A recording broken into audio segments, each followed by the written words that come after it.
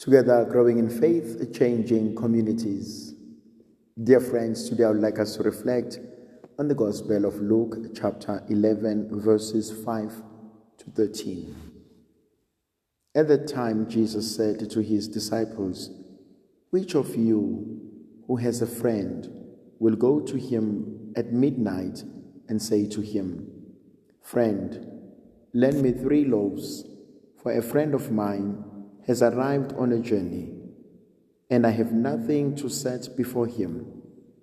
And he will answer from within, 'Do not bother me. The door is now shut, and my children are with me in bed. I cannot get up and give you anything.' I tell you, though he will not get up and give you anything because he is a friend, yet because of his importunity, he will rise and give him whatever he needs. And I tell you, ask, and it will be given to you. Seek, and you will find.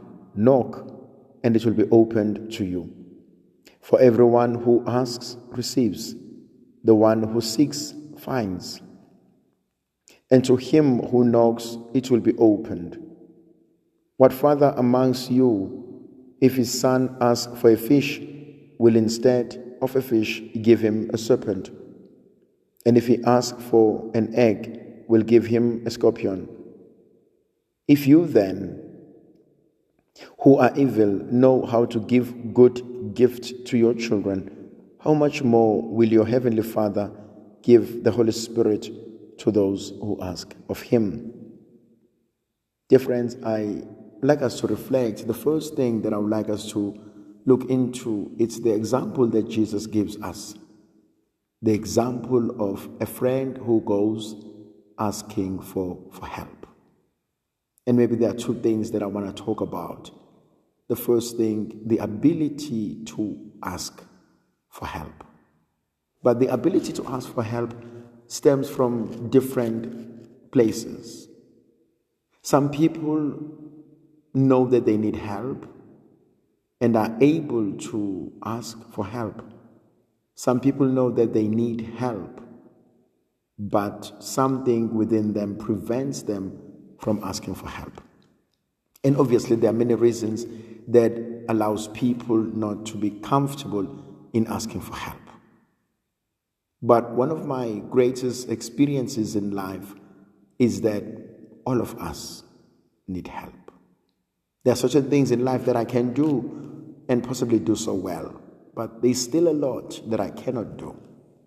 And so I need God to help me. I need my brothers and sisters to help me. I need those who are willing and able to help, to exercise that great gift of helping. In isiZulu we say, umuntu ngumuntu ngabantu. Izandla ziyagezana. I am because we are. We are because I am. We need each other. Then there is also another point that is important for me. How many of us are aware of our needs? Am I aware of my needs? My deepest needs? What are your deepest longings? What are the things that you desire? St. Augustine has a beautiful quotation. Our hearts are restless. They shall never rest until they rest in God. In his beautiful books, O Beauty So Ancient and Forever New, I went out, traveled the world looking for you, and yet I left you within me. Many people are in search. They're searching for something. They're seeking something. They want answers. They want closure. They want healing.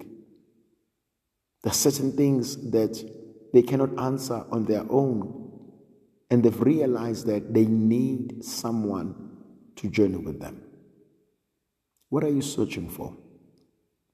Often I ask myself when people come to Mass, when people come for a prayer, what are they looking for? And it always intrigues me. What is it that you are looking for? What do you want? What do I want? And it is possible for some of us not even to know what we want. Then there is a third element that Jesus does. He talks about the persistence of the man who is in need. And so the more and the longer he persists and he knocks at the door, the most likely he is going to get help. What is your level? What is your volume of persistence?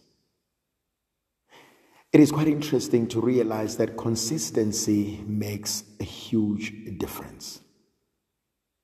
It is working at it every day, doing your best every day, trying every day. We have bigger dreams, greater visions, but do I have the persistence to finish it off? Then there's a fourth element where Jesus uses beautiful words.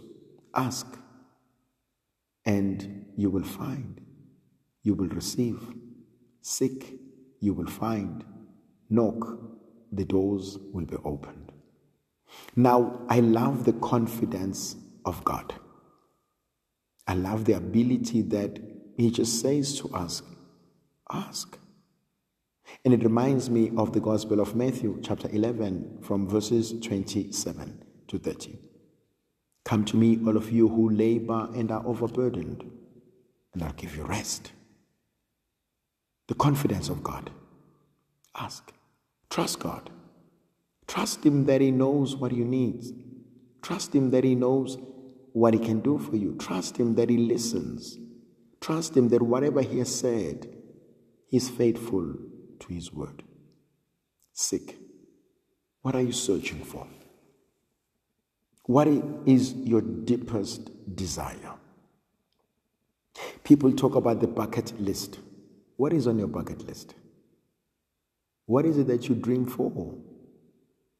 And in life, I think it's healthy to be ambitious. It's healthy to want more. It's healthy to desire better. So what is it that you want? Then Jesus uses another beautiful example. If your son comes to you, your daughter for that matter, and asks for a piece of meat, will you give your child a serpent? If your child asks for an egg, will you give your child a scorpion? If your child asks for bread, will you give your child a stone? And Jesus says, absolutely not. Then He says, evil as you are, and yet you are still able to do good, how much more is your Father in heaven? God does not give it to us because we deserve it. God does not give it to us because we are perfect. He gives it to us because He's generous, because He's God, because He knows we need it. He knows what we need. He knows what we want. He knows what is good for us. Then there is also a beautiful prayer for me. How do I pray to God?